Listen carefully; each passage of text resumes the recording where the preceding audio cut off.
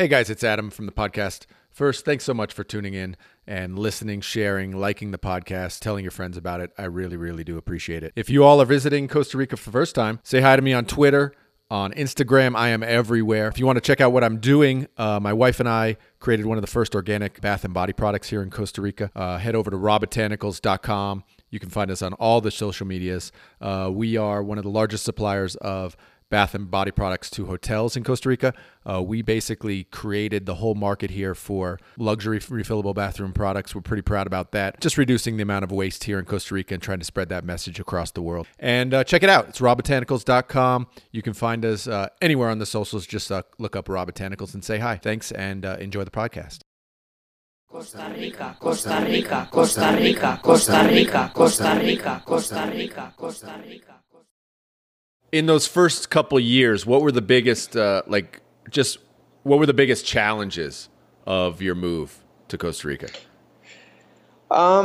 There was like personal challenge or business challenges. Both, actually. Go through what was your personal personal is the thing most people are going to run into. So give me your biggest personal challenge. Yeah, I mean the personal challenge. There's definitely some culture shock. You know, going from San Diego to a remote place like Nosara with the dirt roads and whatnot. There was definitely some lonely times. I didn't.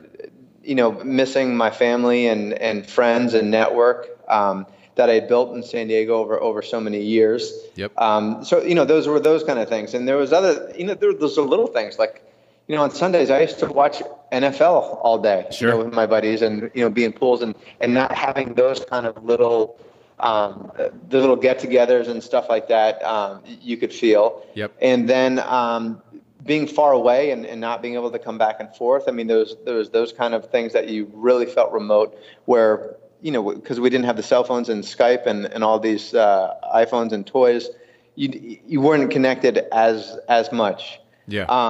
On the business side, I would say, there's some cultural differences, not good or bad, just differences you need to get used to.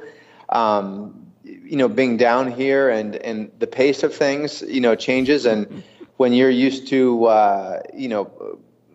trying to close deals quick and have everything move quick and like you do in the States, sure, it was different here because a lot of things that slow you down are completely out of your control. Yep. Like if you're waiting for a new plano, a new plot map from the municipality, and 3-4 weeks pass by and they haven't even driven out to Nosara to review the work, or those kind of things. You have to. Costa Rica has definitely taught me patience. And I'm not saying I'm a patient person because I'm not, but it's taught me patience. I say it's like you either learn patience or get ready for some pain, man. Because it's yeah. I mean, there's no avoiding it, right?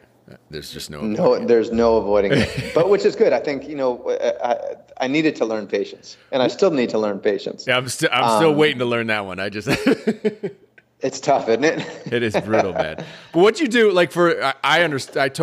I was fortunate when I moved to Costa Rica, moved with my wife, so we kind of had each other. But I faced those challenges when I first moved to Virgin Islands for the first time, moved down there alone, that kind of being isolated. What did you do in that sort of, did you just, like you said, you ate out every day? Was it just like reaching out to people? How'd you deal with that?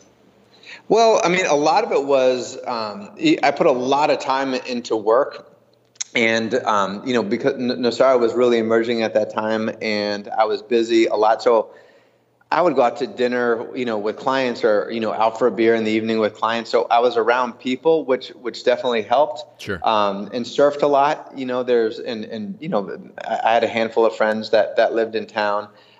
They weren't necessarily like the boys I grew up with, where we're going from grade school to high school to college together and playing sports and stuff like that. But, right, over time, you create your own community. And I was happy. I mean, and the other thing about living in a place like Nosara is that, especially in those days, when it was downtime, it was dead. Yeah. Like August, September, October, there was nobody here. So that also allows you time to travel. Like I would go up and see my buddies in Chicago, or go see my folks in San Diego and, get to see everybody, or, go on a golf trip with my brother-in-law or whatnot. So, sure, over time, you learn to roll with it.